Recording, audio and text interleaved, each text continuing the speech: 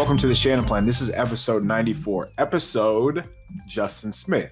For those of you unfamiliar with the cowboy, once upon a time, he lit 15 pieces of furniture on fire. So, don't do that. That is my advice to you. Whatever you're doing this summer, this weekend, do not light your house on fire. My name is Kyle Posey. I am joined by a special guest who has been off the map a little bit, Akash Anavarathan. Akash, where have you been? What's up, KP? I have been off the radar. I was in Asia for a work trip for a couple weeks. So I was literally off the radar because they disconnect you from like everything. But I'm back now, back in the States, back at home. Happy to join you.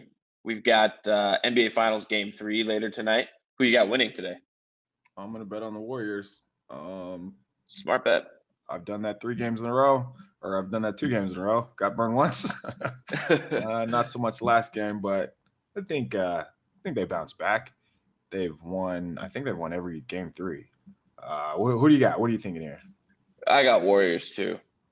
I think, yeah, I just got the Warriors tonight. I think game 1 was, I wouldn't say fluky, but Boston had just an insanely hot shooting quarter, and I feel like that skewed people's perception, and I think they got the game tonight.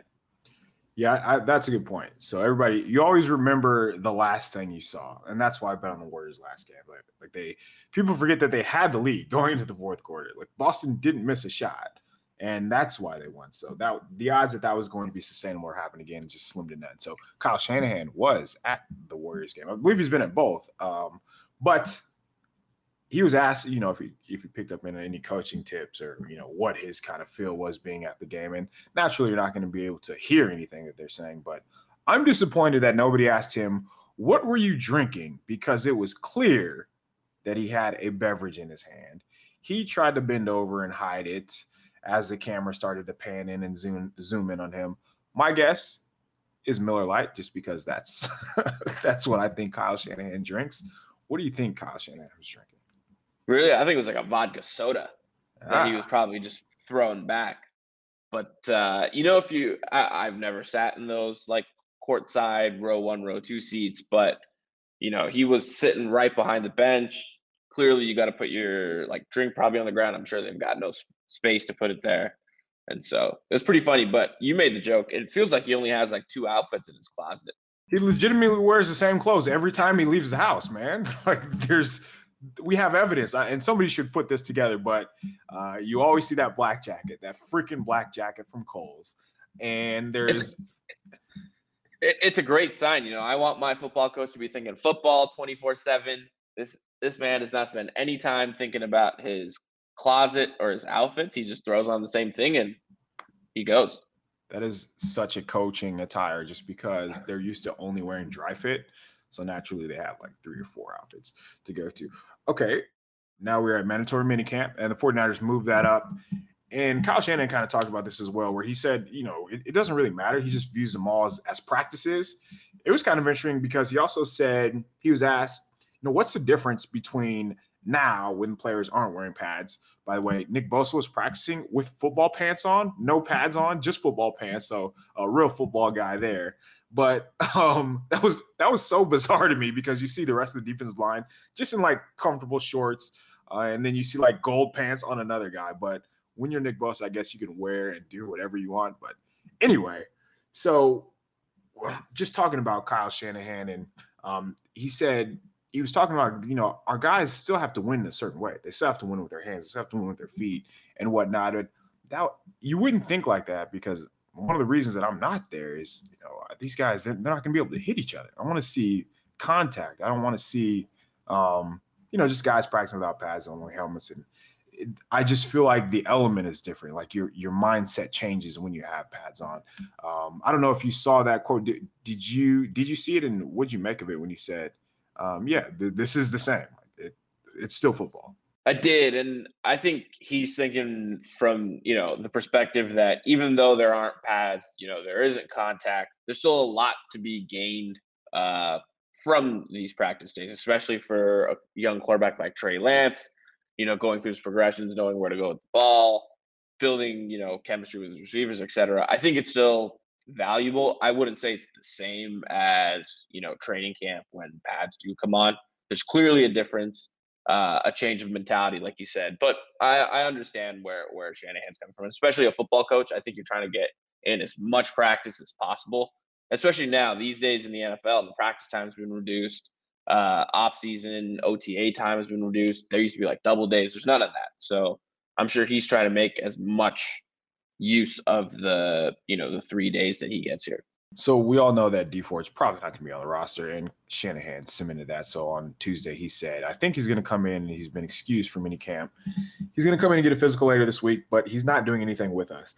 And then later on, Shanahan continued, I'm not sure, just as far as, whether he's going to be released, if Ford is going to retire, like what's the plan for Ford? Shanahan said, quote, I'm not sure. I know that we've gotten a good bill of health from his doctor and how good he is in the spot. We're going to check in. We're going to check him out with our physician, physical, and I do not expect him to be on our team, but those are the 3 options that could happen, end quote. So that phrasing, do anything with us on our team, it just makes it sound like Ford is a thing of the past. And we kind of knew this, and, their moves this offseason also kind of suggested that they're going to move on from Ford, but I think it's over.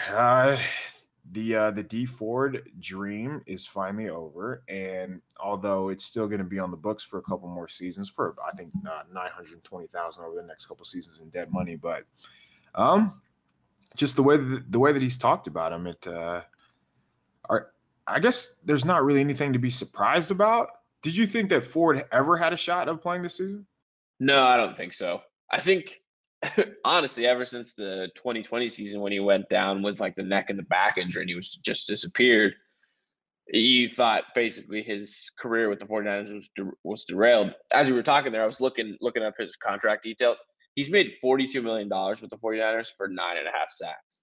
And I think he's played 18 games total in the last 3 seasons. It's just been brutal contract. They traded a second-round pick for him. I think the process was right in the trade for Dee Ford, and obviously they had acquired the right type of player, but it's just a move that just hasn't panned out. And unfortunately, I wish they cut bait a few years ago rather than hoping that he would eventually get healthy and trying to restructure that deal multiple times to save the cap hit. But it's just backfired badly the last few seasons. Hopefully their rookie wide receiver does not backfire. So Danny Gray, and I mean, there's nothing really to make of this, but Danny Gray tweaked his hamstring last week in OTAs, and Kyle Shanahan said that's why he's been out this week, and he's probably not going to practice next week as well. I mean, the last thing you want is a speed guy who, doesn't have his hammies. He can't run, can't open up and run. You don't want these injuries to linger. The 49ers moved up, despite what Kyle Shanahan said. They moved up their minicamp last year because of injuries. And I thought they canceled it. Or they canceled it. My mistake. Yeah. So, and he kind of pushed back on that answer when he was asked about that yesterday. But, I mean, first mandatory minicamp and, your rookie, who I imagine will have a prominent role in some regards at least, but he's not practicing. Is there anything that we should worry about? Or is it just something, and obviously they're going to take care of him, they're going to be smart with him, and these practices mean something, but having these guys healthy 100% and ready to go for training camp is what really matters. But Danny Gray is not practicing. Danny Gray has a tweaked hammy.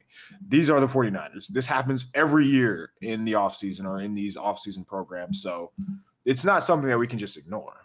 No, I don't think you could just say, it's just, a one-time thing. Danny Gray's going to be all right. I think, it feels like with the 49ers, whenever their receivers especially have these soft tissue injuries, like a quad, a hammy, whatever it is, it just bothers them like through the offseason, through the season, whatever the case is. And it almost feels like it derails a portion of their season. So hopefully that isn't the case with Danny Gray, especially because, like you mentioned, as a speed receiver, you have to have healthy hammies, quads, etc., to be able to really fly down the field. And we've seen that with little speed guys in the past, right? Like whether it's Deshaun Jackson or Marquise Goodwin or all these guys have been plagued by this type of injury in the past. So hopefully it isn't a sign of things to come with Danny Gray. because clearly the one skill he exhibited was his speed, and that's one thing that everyone noted. So it's something that the 49ers offense does not have without Danny Gray. I don't think they have another speedster necessarily on the roster. So it's something they certainly covet of, his ability. So hopefully he's gets healthy and is able to be on the field for training camp. It isn't something that continues to bother him going into the season. All right. So Deebo Samuel was there, but he wasn't there. So Deebo Samuel didn't participate in any of the drills. He was just on the side running, which, I mean, is to be expected. Kyle Shanahan didn't really want to talk about whether negotiations were going on. He said they always talk. And like he said, I'm not going to get into that with you guys. And you can ask Deebo for himself. No real surprise there. But he also talked about their relationship. And here's what he said. So when asked, is the relationship on the mend? Like, are you guys able to, what do you want to keep intact? He said, quote, no, I don't think so. I don't think my personal relationships ever get in line with what I do for a living. You have to have personal relationships to coach people and to get the most out of them, not just players, but everyone in the building. So I think everyone does that. But you also are not trying to just collect friends. He went on to just talk about how they are in a good spot. And he brought up Instagram, he brought up social media. He said, when I think of a relationship with someone, that has to do with me and him, not statements, not Instagram, not people repeating stuff. It has to do with the words that come out of my mouth to a man and him back to me and nothing else. And that's never been a problem with me and him. So it sounds like they are in a good spot in that regards. What was your takeaway when Shanahan took it to that level? I think Kyle Shanahan and Deebo Samuel have always had a good relationship in the sense that, they've got a good professional relationship. I think during the season, I think Deebo Samuel spent a lot of time with Kyle Shanahan in his office. I think Deebo Samuel became a new father this past year, so I'm sure that was an experience they could both relate upon. But at the same time, they do understand that it's business, and when you get into the offseason, you get into contract negotiations, all that stuff, while they'll still have a good personal relationship, they're still trying to figure out the business side of things to make it work on both sides. So, there's an understanding there that, okay, Deebo Samuel's trying to do what's best for his side. Shanahan's trying to do what's best for the 49ers, and I think they both understand that, at least now. And they can both, respect where the other party's coming from. And I think all the other players kind of see that too. And that's why I don't understand why people are trying to make such a big deal out of what the vibe is like or what Deebo is like with the other players. It's not like they're isolating him or they're, putting him in a corner or he's doing whatever he wants, right? I think everyone on the team understands the situation. He's trying to get paid. He's trying to sign a deal that will completely change his life. And, he's trying to do what's best for himself. So I think everyone kind of understands the circumstances. And I think it felt like people, and by people, I mean people asking the questions, were trying to make a bigger deal of it than it really was. I thought it was good of him to show up, right? I think it shows some maturity on his level to be like, okay, we're going through negotiations. I'm not going to hold out. I'm going to show up, not get fined. But I don't think there's anything past it to read into. What do you think? Yeah, and I think the money has, that's the big story here. I don't have the numbers in front of me, but he would 93,000. Was that all together? Yeah, so it's like 14, 30, and like 45, I think, and it adds up to like 93, roughly. Yeah. Yeah, and that was my big take. Well, he's not gonna sacrifice, whatever dollar amount it is, and there's no real reason for him to miss, especially if he's already here, if he's in the Bay Area, and if he just has to run along the side, why not? For an hour. Yeah, like that's another thing. Like these practices, they're not grueling 2.5 hour practices, light non-padded practices where he doesn't have to wear pads on the side. He's just sprinting up and down the field. So, and by the way, when I say sprint, he's sprinting one way and then he just gets to walk back. So it's not like he is, running marathons out there. Okay, speaking of receivers, Jennings had Shanahan spoke very highly of him. He also said some nice things about Brandon, but let's start with Jennings. So where's the confidence from you as a play caller when you watch him play is what Shanahan was asked. And he said, quote, I'm extremely confident in Juwan. I think if anyone watched our games at the end of last year, not many people covered him, which is true. I mean, we saw what the Rams did. He got open. He had aggressive hands. He got up the field. He blocked well. Juwan was a guy we had a lot of hope coming into stuff. he had some setbacks with injuries, but once he got healthy and once he got his opportunity with Mo, he's talking about Mo Sanu, went down. Last year, he took off. In this offseason, him and BA, Brandon Ayuk, the first day they got here, they had as good as an offseason as they've had since they got in the league. And they're as good as they've been right now, both of them. Big news. The 49ers need both of those guys to step up. They are pretty young at the wide receiver spot, and I don't think we're really talking about that much. Ayuk's kind of the senior citizen, and he's been in the league for 3 years. So, we know that these guys are talented. We've seen Jauan Jennings produce. We've seen Brandon Ayuk produce. We've seen Deebo produce, but there is still some inexperience there that you can't just ignore that. So it sounds like Shanahan's seeing the growth, and not just on the field, but taking the next step as far as taking care of their bodies. And I imagine that leads into asking questions in the meeting room and all that good stuff. So what was your takeaway when you saw Shanahan praise these two? I was kind of surprised because Kyle Shanahan doesn't often praise his players, right? It feels like he Rarely. goes the other route. Yeah. It feels like he goes the other way, honestly. And if someone's playing well, he just is like, yeah, it's just very even keel about those things in the past. And sometimes he's often more critical than complimentary. So it was surprising to see what he said about Jennings. And the part that stood out to me is when he basically said, if you watched our games at the end of the last season, you know how valuable he was. And all you have to do is watch week 18 and know that the two of the biggest plays in the game, they went to Jauan Jennings. The Deebo Samuel touchdown throw for 30 yards down the right sideline to Jauan Jennings. And then the game tying touchdown, I believe, was also to Jauan Jennings. So clearly they valued him last season. It looks like he's done a good job of staying in shape, staying prepared this offseason and coming in. Sounded like he had a big red zone day on Tuesday at practice. And so hoping he just develops into a solid number 3 contributor. But it's pretty crazy that they found Kendrick Bourne as an undrafted free agent and now Jauan Jennings as a 7th rounder to contribute. I'd say that's pretty good value. So Shanahan said about Jennings, he said, well, first of all, he was asked something benefits him is his body type, and it's because it's so much different from the other guys. And Shanahan said, quote, it's all how you use it. He does have a bigger body, but he plays big. He's fearless going over the middle, but that doesn't matter if you can't separate. And what's cool about Jauan is he has got some unique running styles, but just watch him. He separates more than probably all of our guys, which is wow. I would think Brandon Ayuk separates better than all these guys. And I don't know if maybe he's talking about consistently. Maybe he's trying to challenge Ayuk and say, hey, this 7th rounder is better than you at this, and we need you to be the guy, the top guy. So step your game up. I think it's all different just because Jennings separates maybe underneath on those, two-way go routes. Whereas Ayuk, he's on the outside going against stiffer competition is what I would say. Either way, it's high praise for Jennings. Do you think that there is a scenario where Danny Gray outshines Jennings this year, or is it Jennings' role to hold on to? I think it's Jennings' role to hold on to, and maybe that's a little prisoner of the moment, given the fact that Gray was on the sideline with a Theragun and Jennings was dominating on Tuesday. But I'm going to side with the NFL player that I've seen with my 2 eyes be successful in this offense, be valuable, catch red zone touchdowns, catch massive 3rd down passes when it's like crunch time.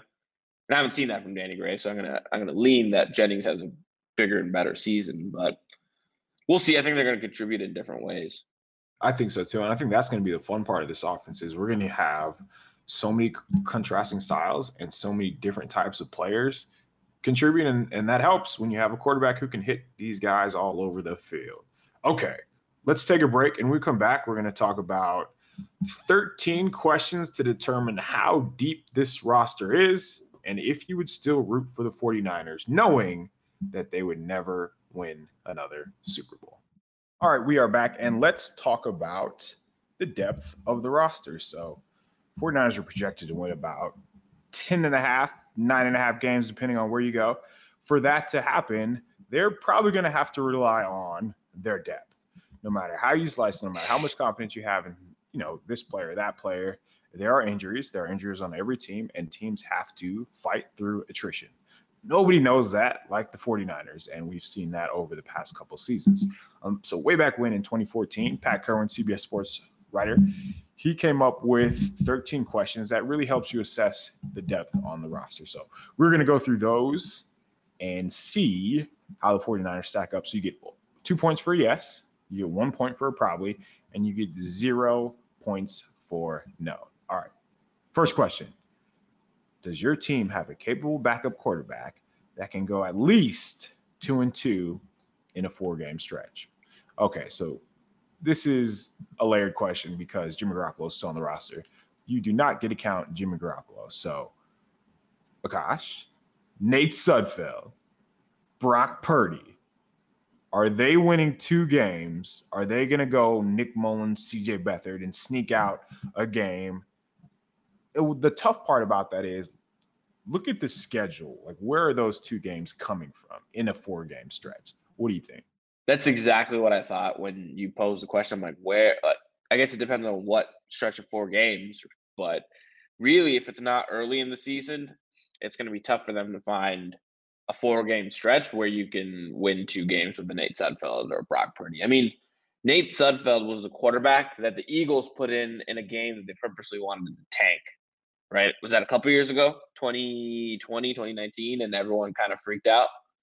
And so I feel like because Nate Sudfeld really hasn't played in any meaningful, reps, people haven't seen him and they don't know like what type of player he is. I feel like he's been really struggling during these OTAs, and I feel like no one's talking about it because he's just a backup quarterback, but that gives me no confidence that he's going to win 2 games in a 4-game stretch. I think I would say no. I don't see them winning 2 games in a 4-game stretch with Nate Sudfeld, even if the defense is really good, even if they're able to run the ball, etc. Yeah, I have a hard time seeing that. Yeah, you'd have to have, like Deebo, have one of those takeover games where he just takes a screen pass to the house, or you're getting turnovers on defense. So, like if you're looking at 4-game stretches, it'd have to be early on in the season. So you have like Seahawks, you have Falcons, I believe. Or sorry, the Panthers and the Falcons are back-to-back later in the season than early on in the season still. But there's so much variance early on in the season that I just wouldn't. I think the world of this roster. I think they are very deep. I think they're one of the best rosters in the NFL. I don't think they're going to win with a 7th-round quarterback or a guy who just hasn't played in a few seasons. I don't think that's too much of a stretch. So no, 0 points. All right. Number 2, does your team have a real swing offensive tackle, a guy that can play left or right and has experience? For me, this was yes. And so the 49ers invested heavily in their offensive line. And that's a great thing. And heading into 2022, you have Justin Skule, you have Jalen Moore, who's a guard, but obviously he played tackle last year. You have Daniel Brunskill, who we don't even know where he's going to play yet. So, yeah, I don't know. I think yes, just because of those names, and they do have experience. What do you think? I'm going to lean yes for the same reasons. And the first name that popped up in my head was Justin Skule, someone that they've played at tackle in the past. He's going to be a backup offensive tackle behind Trent Williams and Mike McGlinchey this year. So I think they have someone that they believe can kind of fill that void. I know Colton McKivitz, I believe he played left tackle, right, in that Week 18 game against the Rams in place of Trent Williams. So another candidate there. So I do think they have a swing tackle in the event, Mike McGlinchey or Trent Williams or one of those guys goes down. Hopefully those guys stay healthy this season, especially 71. But I think the 49ers feel comfortable in that spot if they had to play one of those guys. Man, just watching clips of Trent Williams run and at minicamps, like, whoa, this dude, man, his athleticism is just not normal. Guys are not supposed to move like that, even at his age. Okay, next question. Does your team have a solid inside offensive lineman that can play guard or center? And this is where I went, Daniel Brunskill. This is where you could also look at the litany of guys who they brought in. So you have Donovan West, you have Jason Poe, you have Spencer Burford. And even if Daniel Brunskill starts at center, they have Jake Brendel, who apparently is the greatest center of all time who has never played a snap. They've been hiding him, stashing him. Chris Forrester brought him over from Miami, and he has been starting, but I don't know if that's just because Brunskill's not there. But either way, there are names and I would feel comfortable with them playing. So I gave this a yes. What do you think? I'm going to lean yes as well. Whether that's Dan Brunskill, like you mentioned, Jake Brendel, Aaron Banks, who looks like he's in better shape this season and has been playing at left guard. Maybe we'll hit on it later, but Trent Williams seemed to give him a stamp of approval. So I think they've got multiple guys along the interior. I think there's going to be competition. I don't think it's quite as good as years past. That, whether it was Alex Mack or whether it was Weston Richburg, they've had better players along the interior in the past, but I think they've got solid guys that should, with Trent Williams and Mike McGlinchey, form a pretty good offensive line.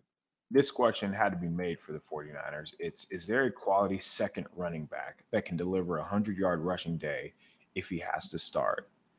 So if the 49ers have to answer this question no, then there is a real problem. So let's assume that Elijah Mitchell's the starter. They drafted a running back in the third round this year. They drafted a running back in the third round last year. If both of your backup third round running backs cannot get you 100 yards, then we've got issues. I think yes. I think that Ty Davis is going to have a 100-yard rushing game this year. Can I say the same for Trey Sermon? But if he does get an opportunity, I imagine he will be a lot better this time around, just being more comfortable. And mind you, with the quarterback, there's going to be much better rushing performances because there's not going to be 12 people in the box trying to take away the middle of the field. So I just think the offense is going to just look a lot more cleaner and run more smoother, even if the quarterback isn't as experienced as last year. So I would confidently say yes. And I wouldn't be surprised if there are multiple running backs with 100-yard games this season. I think their rushing attack is going to go to another level this year. What do you think? Absolutely agree. Honestly, I was thinking, are there 4 running backs on this roster that could get 100 yards? Jeff Wilson Jr., he's done it. Elijah Mitchell, he's done it. And then Ty Davis Price, we think he can do it just given what he's shown in college, given the type of runner he is. And in this system, you figure he's going to get the opportunity to be able to do that in one of the games. And then the real question mark is Trey Sermon. So I think there's more than 2 running backs on this roster that can get 100 yards. And I think that's more of a product of the system, coaching, offensive line scheme, et cetera, than it is just, the running back itself. Who has the most 100-yard games this season? Elijah Mitchell. I'm going TDP. TDP. But I imagine it'll be a coin flip. Why I say that, I'm not sure Elijah Mitchell will hold up based on last year, which is only a 1-year sample size, and I hope I'm wrong. But next question. Is there a good second tight end on the roster? So good is an ultimate qualifier here. So how do you view Ross Dwelley? How do you view Charlie Warner? I'm not going to call them good. I'm going to call them serviceable. I'm going to call them competent. I actually think Charlie Warner is a fantastic blocker, well above average blocker. But whenever I watched him play, at least last year, I feel like some of the production just came from him just running straight. Like he's not winning with his individual talent. He's just winning because the scheme allows him to win. So because of that, I said no here. What do you think? I'd probably agree with you. It's hard for me to say Ross Dwelley, Charlie Warner, Tyler Kroft. One of these guys is quote unquote good. But that being said, because they've got George Kittle, I think the tight end room as a whole is, skewed to be better just because they have one of the more dominant tight ends in the NFL in that room. But outside of that, I have a hard time saying they've got a good second tight end. But, how many teams truly have 2 good tight ends? Feels like it's hard to find and, hard to pay and keep those guys. Finding one tight end is tough. It doesn't seem like, half the league has even one tight end. So it's a stretch to find 2. Okay. Can a third wide receiver step up and start in 2 wide receiver packages if a wide receiver goes down? So this is essentially, how do you feel about Juwan Jennings? How do you feel about Danny Gray? And mind you, Juwan Jennings now has to win on the outside where things are a bit different. So what do you think? I think I'd feel comfortable with Juwan Jennings in that spot if he had to step in for a couple games. If Deebo Samuel missed time or Brandon Ayuk missed time, it really drops off after that just because of lack of experience and lack of reps. and it's just becomes a giant question mark. So, like you mentioned earlier, the wide receiver room is young. It's a lot younger than I think we think, just because they've had some vets in the past. They've had guys like Mo Sanu, Travis Benjamin. They've just had some names that you've heard of and seen on Sundays, whereas that's not the case. And so internally, I think they have confidence in that wide receiver room beyond the top three guys. But I feel like until we see it, it's hard to say that, yes, there's going to be guys that can step up and play. Yeah, and I'm not going to give them that type of projection. So I said no. I don't think that Juwan Jennings is a player who can win on the outside. I think his lack of speed would really hurt him there, just because when you can't run the full route tree, when you cannot threaten with speed vertically, your life is just a lot easier as a cornerback. So, and then you mentioned the inexperience from Danny Gray earlier, so that leads me to a no. And I think Jennings is fine, but that's as inside as a slot receiver. All right. Does your team have a designated pass rush specialist who can play early downs if need be? The 49ers have like 17 pass rushers on their roster. So yes is the answer here for me. Under the assumption that Bosa and Ebukam starts, that means you're talking Kerry Hyder, Kimiko Toure, Charles Omenihu, Drake Jackson. One of those guys could be fine playing early downs. And I wouldn't be surprised, if one of those guys even takes a next step, like whether it's Omenihu, whether it's Jackson, and really carves a role out for themselves this year. So I like the pass rush. I mean, I think they're in good hands with a coach. They've already produced whenever they get a chance to play. So this one's pretty easy for me. Pretty simple. Best unit on the team. I believe they've got plenty of pass rush specialists that can play early downs against the run if need be. Okay, moving inside, same question. Is there a defensive tackle that not only plays in a rotation, but could play a whole game if need be? So the 49ers are pretty spoiled with Eric Armstead. He played 76% of the snaps last season, and that is a ton, especially for a guy who's playing inside. So you have Javon Kinlaw, you have Armstead. After that, we're looking at Mo Hurst, Hassan Ridgeway, Kevin Givens. They drafted Clea Davis in the 6th round, but he's going to start the season on the PUP list. So Ridgeway played 33% of the snaps last year. He played 53% of the snaps in 2019. So he has plenty of experience where he plays essentially half the game. Yes, just because Chris Kosir gets the bump. Like if we're talking about benefit of the doubt, Chris Kosir definitely falls into that category. But I mean, Hurst, he just has to stay healthy, and then he's going to be fine. So I like where they're at in the interior as well. And of course, it's nice to have a luxury known as Armstead, but I think that their depth is very good as well. This is just a matter of health. Can Javon Kinlaw, Hassan Ridgeway, all these guys just stay healthy? Mo Hurst on the field? Then I think this is a yes, a slam dunk yes. Easy peasy when we're talking about the defensive line. All right, let's work to the secondary. Is there a quality nickel corner on the roster? Since most teams are 50% sub defenses, and this was back in 2014. So nowadays it's like 70%. K1 Williams no longer on the roster. We don't know what's going to happen in the slot. They could bump Emmanuel Mosley in. We could see one of the rookies, Samuel Womack. They could go a couple of different directions. I lean probably, they have the veteran, Darqueze Dennard in there. I lean probably just because, like, Dennard played down the stretch. Would he be able to sustain that over the course of the season? To be determined. It would be nice if Jason Verrett was starting on the outside, and that way Mosley could slide in inside. Charvarius Ward actually played in the slot quite a bit in Kansas City, and obviously he's not going to do that for the 49ers consistently, but you have guys who can win inside. So because of that, I said probably. What do you think? I'd probably lean the same. I think they've got, options they can throw at the nickel corner spot, just like you mentioned. Feels like Dennard is kind of the under the radar dark horse candidate to start at nickel corner. We talk about some of the more obvious options, right? Whether that's slide Emmanuel Mosley in if Jason Verrett's on the outside, or just kick him inside for, nickel downs and you play Ambry Thomas on the outside. Maybe they go one of the rookies, whether that's Sam Womack, Diamador Lenore, who feels like he's going to get cut this offseason, but also candidate to start in the slot. But So I think there's options. It just stands to be seen who kind of rises above the rest in competition here in OTAs and training camp and really, takes a hold of that starting spot. There's just no clear-cut starter like K'Wan Williams in the past in this team. Yeah, and I imagine they're just going to work itself out during training camp. Somebody has to step up. Somebody's going to have an opportunity to step up. So that'll be fun to monitor and to see it unfold.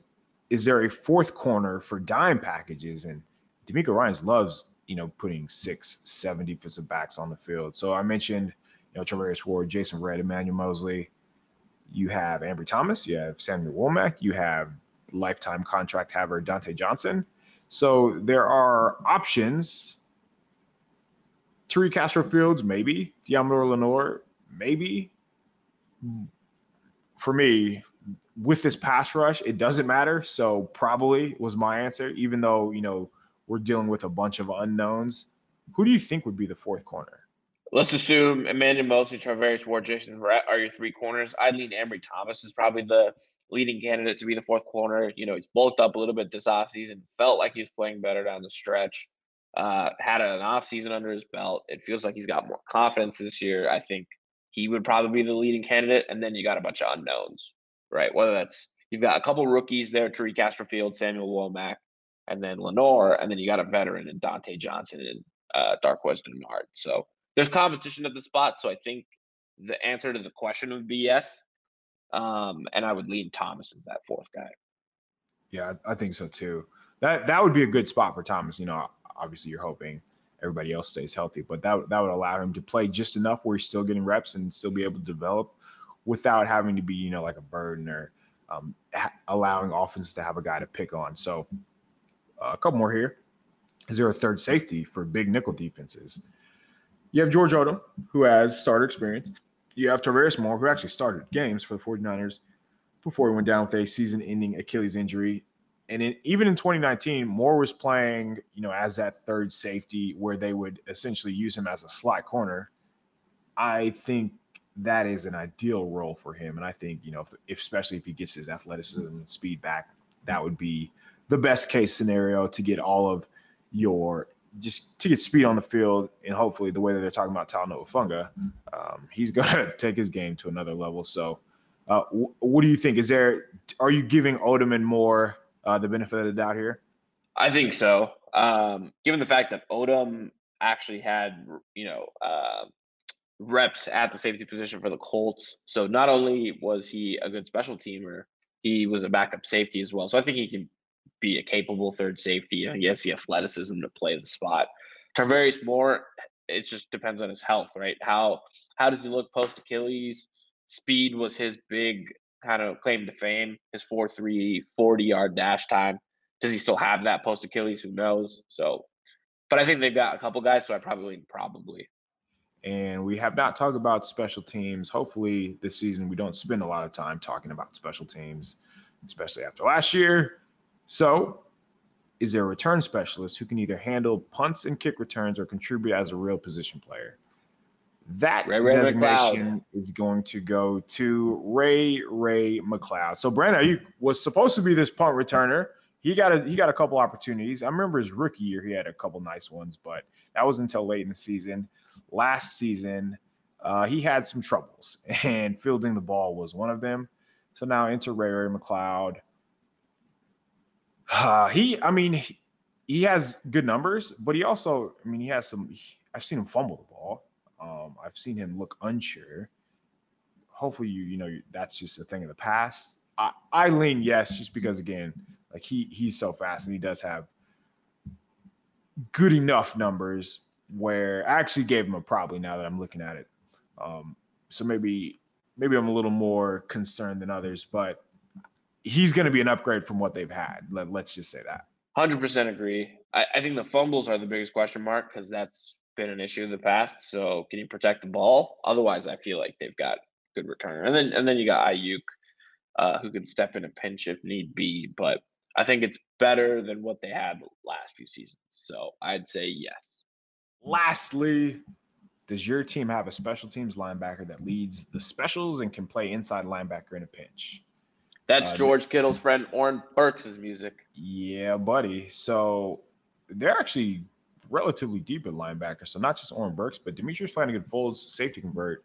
He's started games for the team, and he's been a special teams ace for them as well. So they have, and I believe it was last week or the week before, DeMeco Ryans named like 3 rookie linebackers who has caught his eye as well. So they're in good hands, just all along the roster. When we're answering these questions, it gives you an idea that, dang, this team does have depth. This team, would be able to survive a game or two if a player went down. Obviously, that's not something that you want to rely on, but it happens. It's the NFL, and there's no way around it. So it's good to know that, this team can survive those type of injuries. All right, the last thing before we get out of here is one of the questions that we asked just our staff. Would you still root for the 49ers knowing that they would never win a Super Bowl? So think about it. As you complain after a loss, as you get high, like as the highs of the highs and the lows of the lows, all of that's for naught because they're not going to win it all. So if you're going to these playoff games, you're seeing how things are unfolding. You think that they might have a chance. Even if the 49ers are up 17-0 in the NFC Championship, they're not going to win. They're not going to win. That would drive you crazy.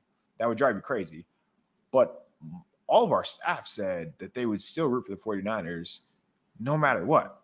And it's easy because you can take your experiences from rooting for other teams and shoot, Akash, you're not old enough to have seen the 49ers win a Super Bowl, so you don't know anything else. And that's a good example. But what's your take on this? I think I'd still continue to root for the team if I knew they were never going to win a Super Bowl again, because I think, that's part of the fun with sports is the unknown. And now, even though that's kind of been taken away because your team is going to win, I think you're still in it for the ride, the roller coaster that is their season. If they were in a situation where they were up 17-0 in an NFC Championship game, it'd be driving you nuts in terms of like, how does this thing end that they don't win it all? But I think that's part of the enjoyment. Like you mentioned, in my lifetime, I've never seen them win a Super Bowl, yet I still continue to root for them.